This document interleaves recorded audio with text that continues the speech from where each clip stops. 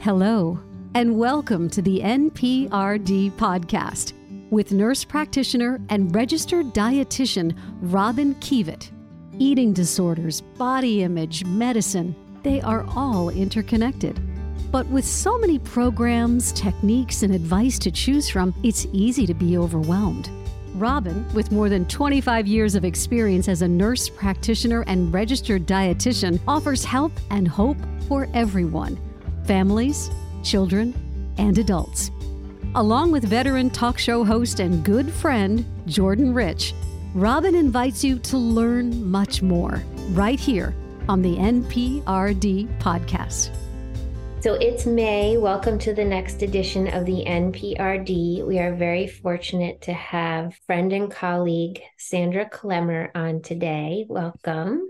Thank you, Robin. Sandy is a yoga teacher and nutritionist. She works with individuals to mobilize newfound clarity towards greater purpose and joy. I love that. Sandy graduated from Tufts University and she received her master's from BU.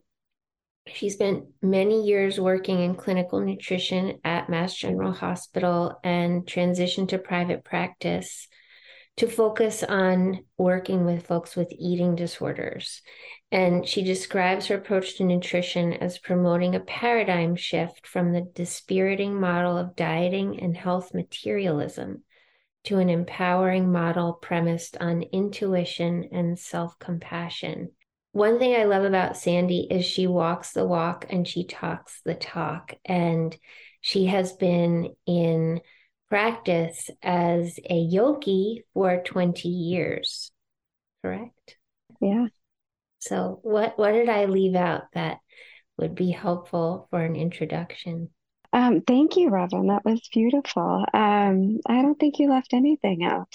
I think that says it. Yeah, I get to work in two realms. I have my feet in two pools, although they feel very related, of yoga and also the world of nutrition and healing.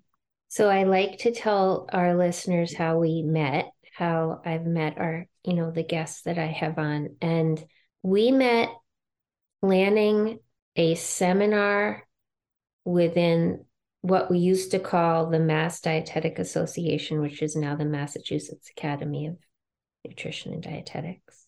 And you very creatively put together, I think it was 2 speakers. I know your memory is better than mine. I know the date exactly because my son was taking a big exam that day. So I just have it so cemented in my head. And we got to know each other planning this. And you had brought on Joan Salge Blake and Mae Musk. Yes. It was those 2. Yeah. Yep. Doing a media seminar for, dietitians who were interested in pursuing that. So that's how we met. And then we've kept in touch, shared patients.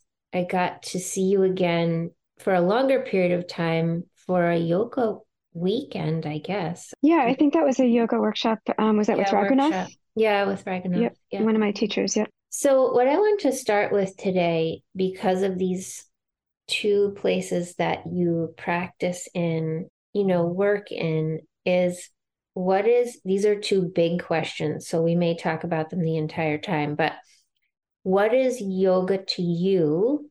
And then how have yogis, as you've studied yoga, thought about bodies? Which one should we start with first? I think, what is yoga to you, maybe?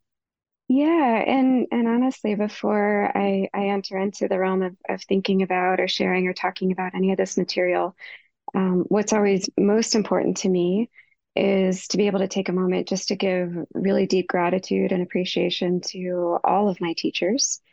And if you're listening to this, maybe you can even take a moment just to send out some appreciation for anybody that's been a guide or a role model or somebody that's been patient to you, because I've really benefited from that grace and that patience. So when I am thinking about the term yoga, and this is something I practice personally. I identify as a yogi. Bhakti is really my spiritual and religious orientation. And I also study it academically. And so I recently finished an academic program as well. So when I use the word yoga, what I'm really thinking about is this whole psychospiritual system, not just the poses. And so even though nowadays we think about, drop-in yoga classes, yoga really is meant to be a whole culture, a whole spiritual culture. And so historically, poses were not central or even necessarily part of yoga at all. And that doesn't mean that they're not valuable or that there isn't a connection. That's just a much longer story. But I do think that there's such an opportunity here and that we can be, cautious about reinforcing this notion that yoga is synonymous with poses or limited to physical poses. Because then we start to isolate the poses and the physical practice away from the greater philosophical framework and the greater spiritual values and the higher goals of yoga. And so I think it's really important to understand this Indian-born tradition in its own context, rather than kind of stopping at a place or imposing our own modern influences onto our lens of understanding. Then, what happens is unknowingly we start reinterpreting yoga, and yoga has always evolved and always changed. But before we start doing that, I think we do need to understand it in its context. And so if we're thinking really broadly, and yoga has been many things over history, it has certainly changed and evolved. But if we're thinking really broadly, we could say something like that yoga is this systematic approach to train the mind and the body. It's a way to overcome the entanglements of the mind and body in order to experience our essential nature, in order to rest in our own consciousness towards some higher purpose. And so this could be to get control of our minds, to experience love, to experience divine connection, and really ultimately to get more free, just to be able to lessen our suffering.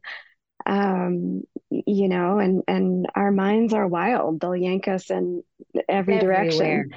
They'll take us high, they'll take us low, right? And we suffer from that. As a result of that, we have anxieties and worries and stresses and anger and fear.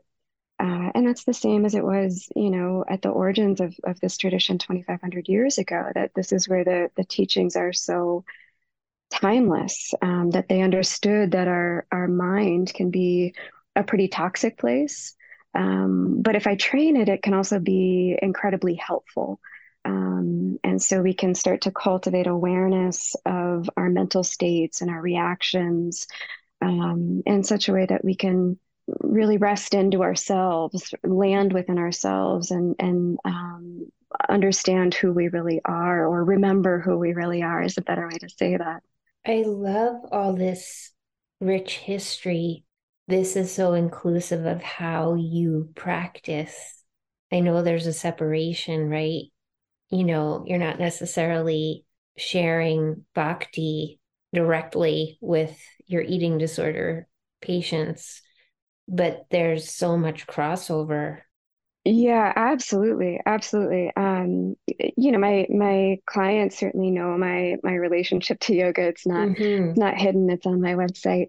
But it's not directly part of the way that I generally work with clients or think about things with clients, although it's the entire framework and reference point that I have in my own experience and in my own body. And that's profoundly helpful. And I guess I was thinking about coming on today and kind of how can this be helpful to providers? And I think the more perspective that we can have on things, take it or leave it, but just the more varied perspectives and insights and looking at things from different angles, the more of that we can have, the better. And it kind of creates this whole prism that we can hopefully, integrate into our own experience as humans, as providers. Right. And then have that reference point within ourselves to understand. Because if we're hoping that clients are able to untangle themselves from the mind and untangle themselves from, identifying as their external body, and to really get to know who they are at their core, then we as providers also need to have some kind of reference point for that. Right. And if it's okay, I'll share a quick story that I think is helpful to Please, understanding please. what yoga is. It's a great one, and I think it goes back to a Bhakti poet named Agra Das. And in India, in the Himalayas, there's the musk deer, which are actually the deer that the musk fragrance comes from. Mm. You don't have to kill them for it, but it's extracted from some glands within these deer. These deer, when they start to secrete this substance, this absolutely intoxicating, blissful scent comes out, and they start to kind of sniff around and think, "Oh my gosh, what is that great smell? It's blissful, it's intoxicating. Where is that coming from?" And so they'll kind of look around and look at each other, and then they'll start to go a little further, and they'll start to actually run all over the mountainside looking for this just bliss, this absolute Mm. joy that they are smelling, that they are taking in. And until they actually collapse with fatigue and get still and settle, that's the moment when they actually realize that bliss is coming from themselves. Mm-hmm. And so the metaphor here is that as humans, Mm. we tend to be That's incredible. constantly, Yeah. yeah, we're seeking happiness externally, right? So we will chase happiness through our body, we'll chase happiness through our clothing, we'll chase it through, listening to the right music, going to the right restaurant, getting the right job, the right partner, more degrees, more credentials, whatever, the way we eat, right? Whatever it might be. And that's an endless path. That we're not going to find enduring, lasting happiness from those external things. It'll, in fact, leave us exhausted. And it's not until we can actually get still and be with ourselves that we can maybe start to have some insight that true happiness and this bliss is actually within us. And so, this is the premise of yoga, of how do we reduce the suffering caused by this misunderstanding, caused by chasing our happiness externally, so that we can ultimately have a more authentic relationship with ourselves, so that we can ultimately remember who we really are and what our true nature is. And to finish that out, I guess the way the yogis would describe our true nature or consciousness or soul or whatever word you want to put there, is with three qualities of Sat, Chit, and Ananda.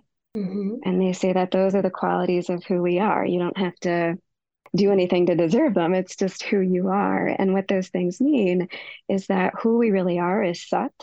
It is steady and eternal and true. Chit, so that we are inherently full of wisdom. And Ananda, that we are also inherently full of bliss and joy and love. But we get confused and there's a lot of obscurations. And so we often forget. And it's when we can use these practices to learn to manage our mind and understand a different relationship to our body, that's not our Yeah. identity, then we can actually drop into that place of our true soul and see that's who we are, that we are steady and that we are wise and that we are by nature blissful. And that brings us back to that second question, right? Which is what yogis thought about bodies, what they think about bodies. These three qualities suggest as well, state that we don't have to have this complete connection to drive us. Not a complete connection, but we don't have to feel like our body is the end all be all. I'm not saying it right. I'm not sure if I'm making sense, but Yeah, no, I gotcha. Yeah, so what we could observe is that especially in our modern Western capitalist culture, um, we tend to identify and be identified by how we look, how we think, what we wear, how we talk. And so we very strongly identify with our body and with our thoughts. It's really throughout the yoga tradition, although there's many different iterations and different perspectives on this, but I think it's a pretty strong thread throughout, yoga says that's not really who you are at your core. Those things are true. You have a body, you have thoughts, totally true. You wear clothing, you have a personality, you have conditioning, but that who we are at our essence is not our body and is not our thoughts, because those things change. And there seems to be something pretty consistent about who I am over, 42 years of life. There's something that is Sandy about me. And my body has changed greatly, and my thoughts change constantly. And so the yogis are very interested in understanding that our true identity is our consciousness, is our soul. And so if we're always identifying with externals, if we're always identifying with our body shape or size, for example, we will suffer because those things are not steady. And it's only when we can really rest into a quiet place in our heart and listen to our soul and see who we are underneath our skin, that we get a really different perspective, and that we start to understand ourselves as soul, as consciousness, as this Satchitananda, as being steady and wise and blissful. And I think one of the really beautiful, beautiful things about that is that if I start to understand myself as pure spirit soul, it's much easier to have compassion for myself, to see all of my reactions and thoughts and conditioning play out. And that means it's also much easier to see all others as pure souls, as consciousness, and therefore far easier to have compassion for others. And even beyond that, to feel far more connected to others and to appreciate this greater interconnectedness. And so not only do we start to understand ourselves as whole, but we start to understand ourselves as being part of the greater whole. And so there's far less judgment, less comparison, less hate, and less separateness. Right. Less aloneness. Loneliness. Yes, less, us versus them.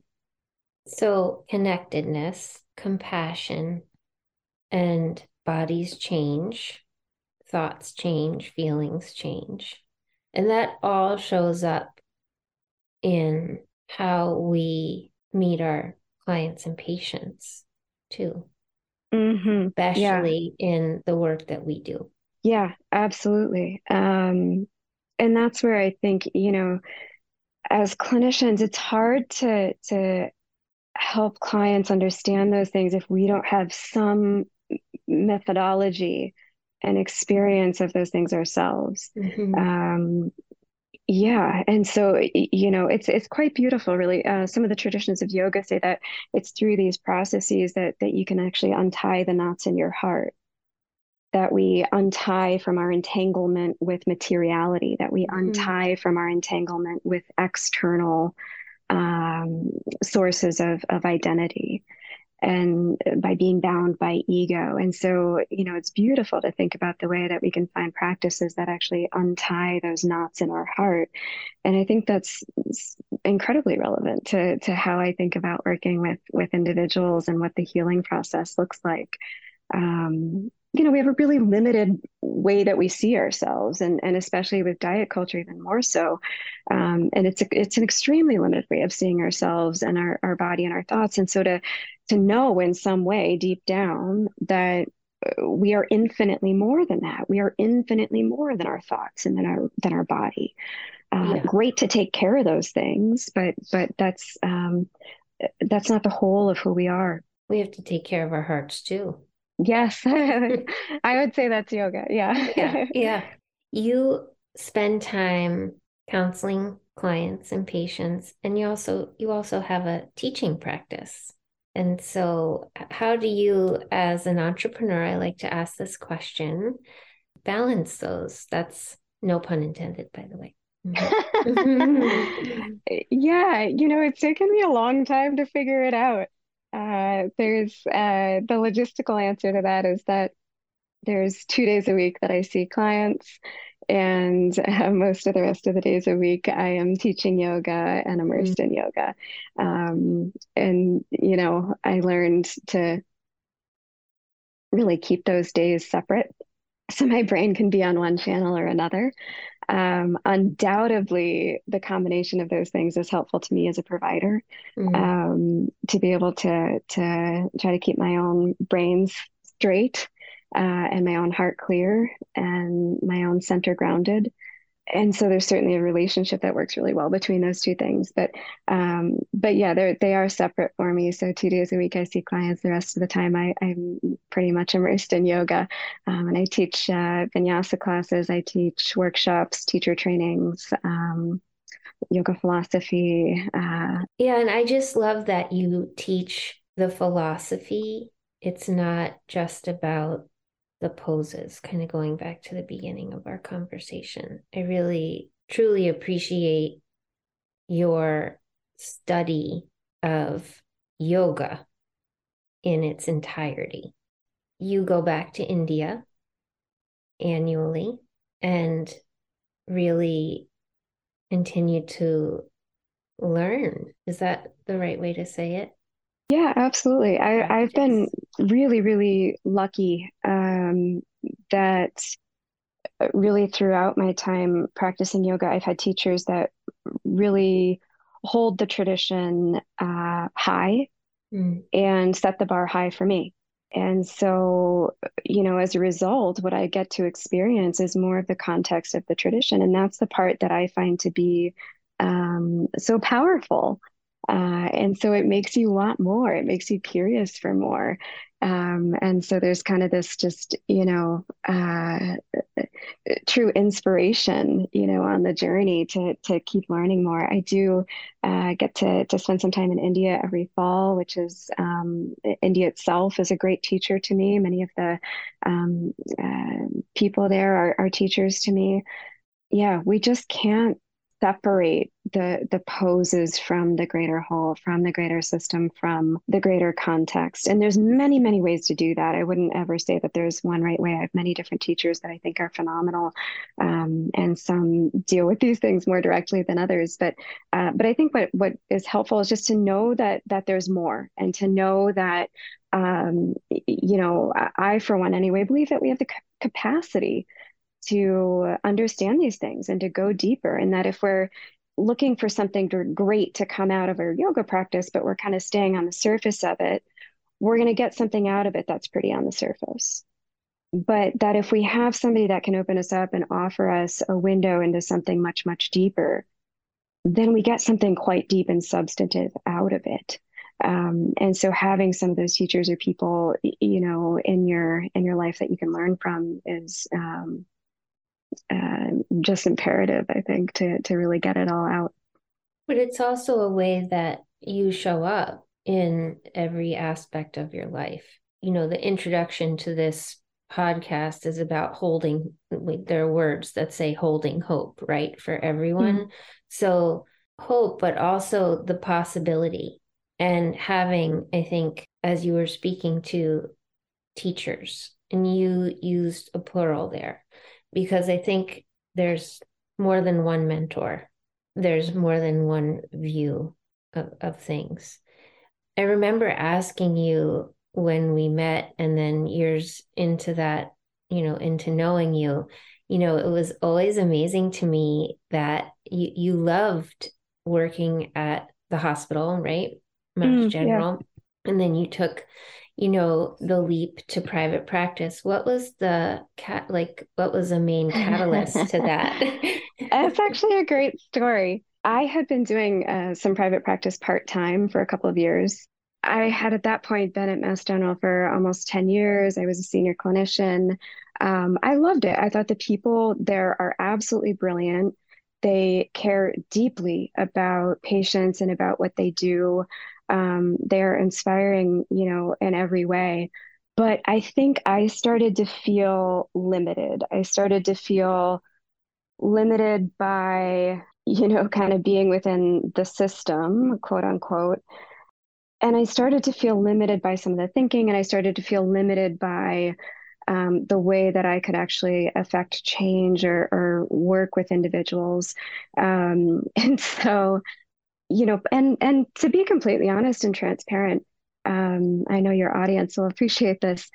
Part of the reason I wanted to get out of not Mass General, but part of the reason I wanted to get out of healthcare system was because I saw ways of that healthcare was being practiced that were not consistent with doing no harm and that were not consistent with the science and the research. Yeah, some And infuriating things probably. yeah, and Yeah. yes, and it's not, it's healthcare systems wide, right? But that was extremely frustrating to me. And so that was another way that I kind of felt so limited and wanted to be able to work in a different way. And it was actually right when I got back from India the first time I went, this is probably 6 years ago now. Um, I literally walked into the office. It was my first day, back in this country, really. I had shoes on when I walked into MGH, and I hadn't worn shoes for most of the couple of weeks Mhm. prior. There was fluorescent lights and all this stuff. And I walked in and I just thought, yeah, no, I'm ready for something different. I want to Mhm. be able to work in a different way. And that was literally when I took my calendar out and set a date and made the full transition into just private practice. I'm still connected to folks at MGH. I send so many patients to specialists there as much as I can because I believe in that hospital. I believe in its values. I believe Mhm. they do great work. I worked there too. I want to let our audience know how they can find you.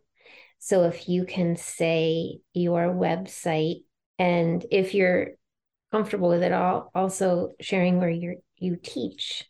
Yeah, of course. So my website is pretty easy. It's sandyklemmer.com. So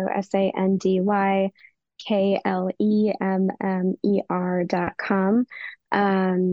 My Instagram is Sandy Klemmer Yoga. And it's just yoga on there. I don't have any nutrition social media presence for a variety of reasons, but can find me there too. And then I'm primarily at Boston Yoga Union, which is Mhm. over near the Heinz T station, and they've got all levels of yoga class, beginners yoga classes, restorative. I teach a pretty intermediate level, intermediate advanced vinyasa, Ashtanga style yoga. There's workshops that I teach there and sometimes around New England as well. I've been to Boston Yoga Union and I love the space. I love the feeling when I've been able to go in there.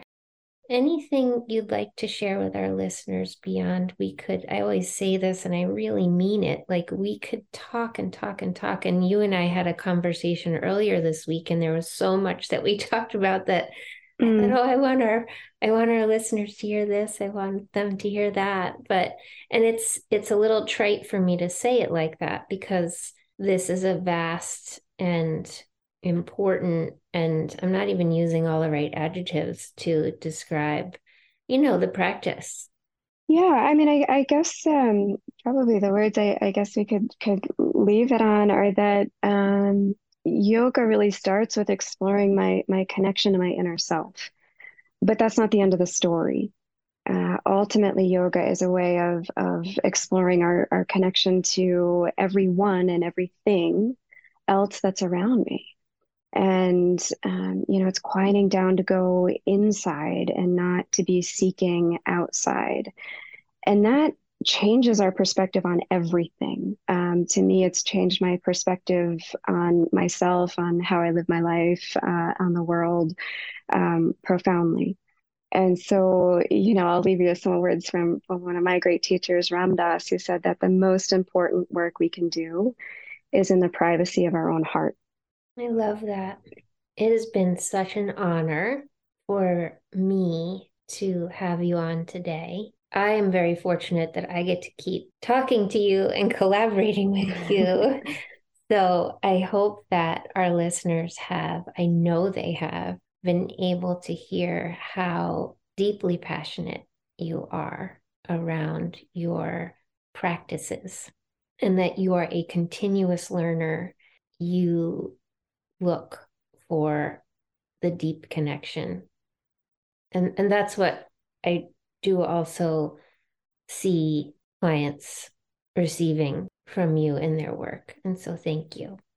Thank you, Rob. And I always love getting to collaborate with you. And Yeah, thank you for the kind words. It's honestly, any perspective I've gotten on this path has been really by the grace of teachers and the practice itself. So thank you. Thank you.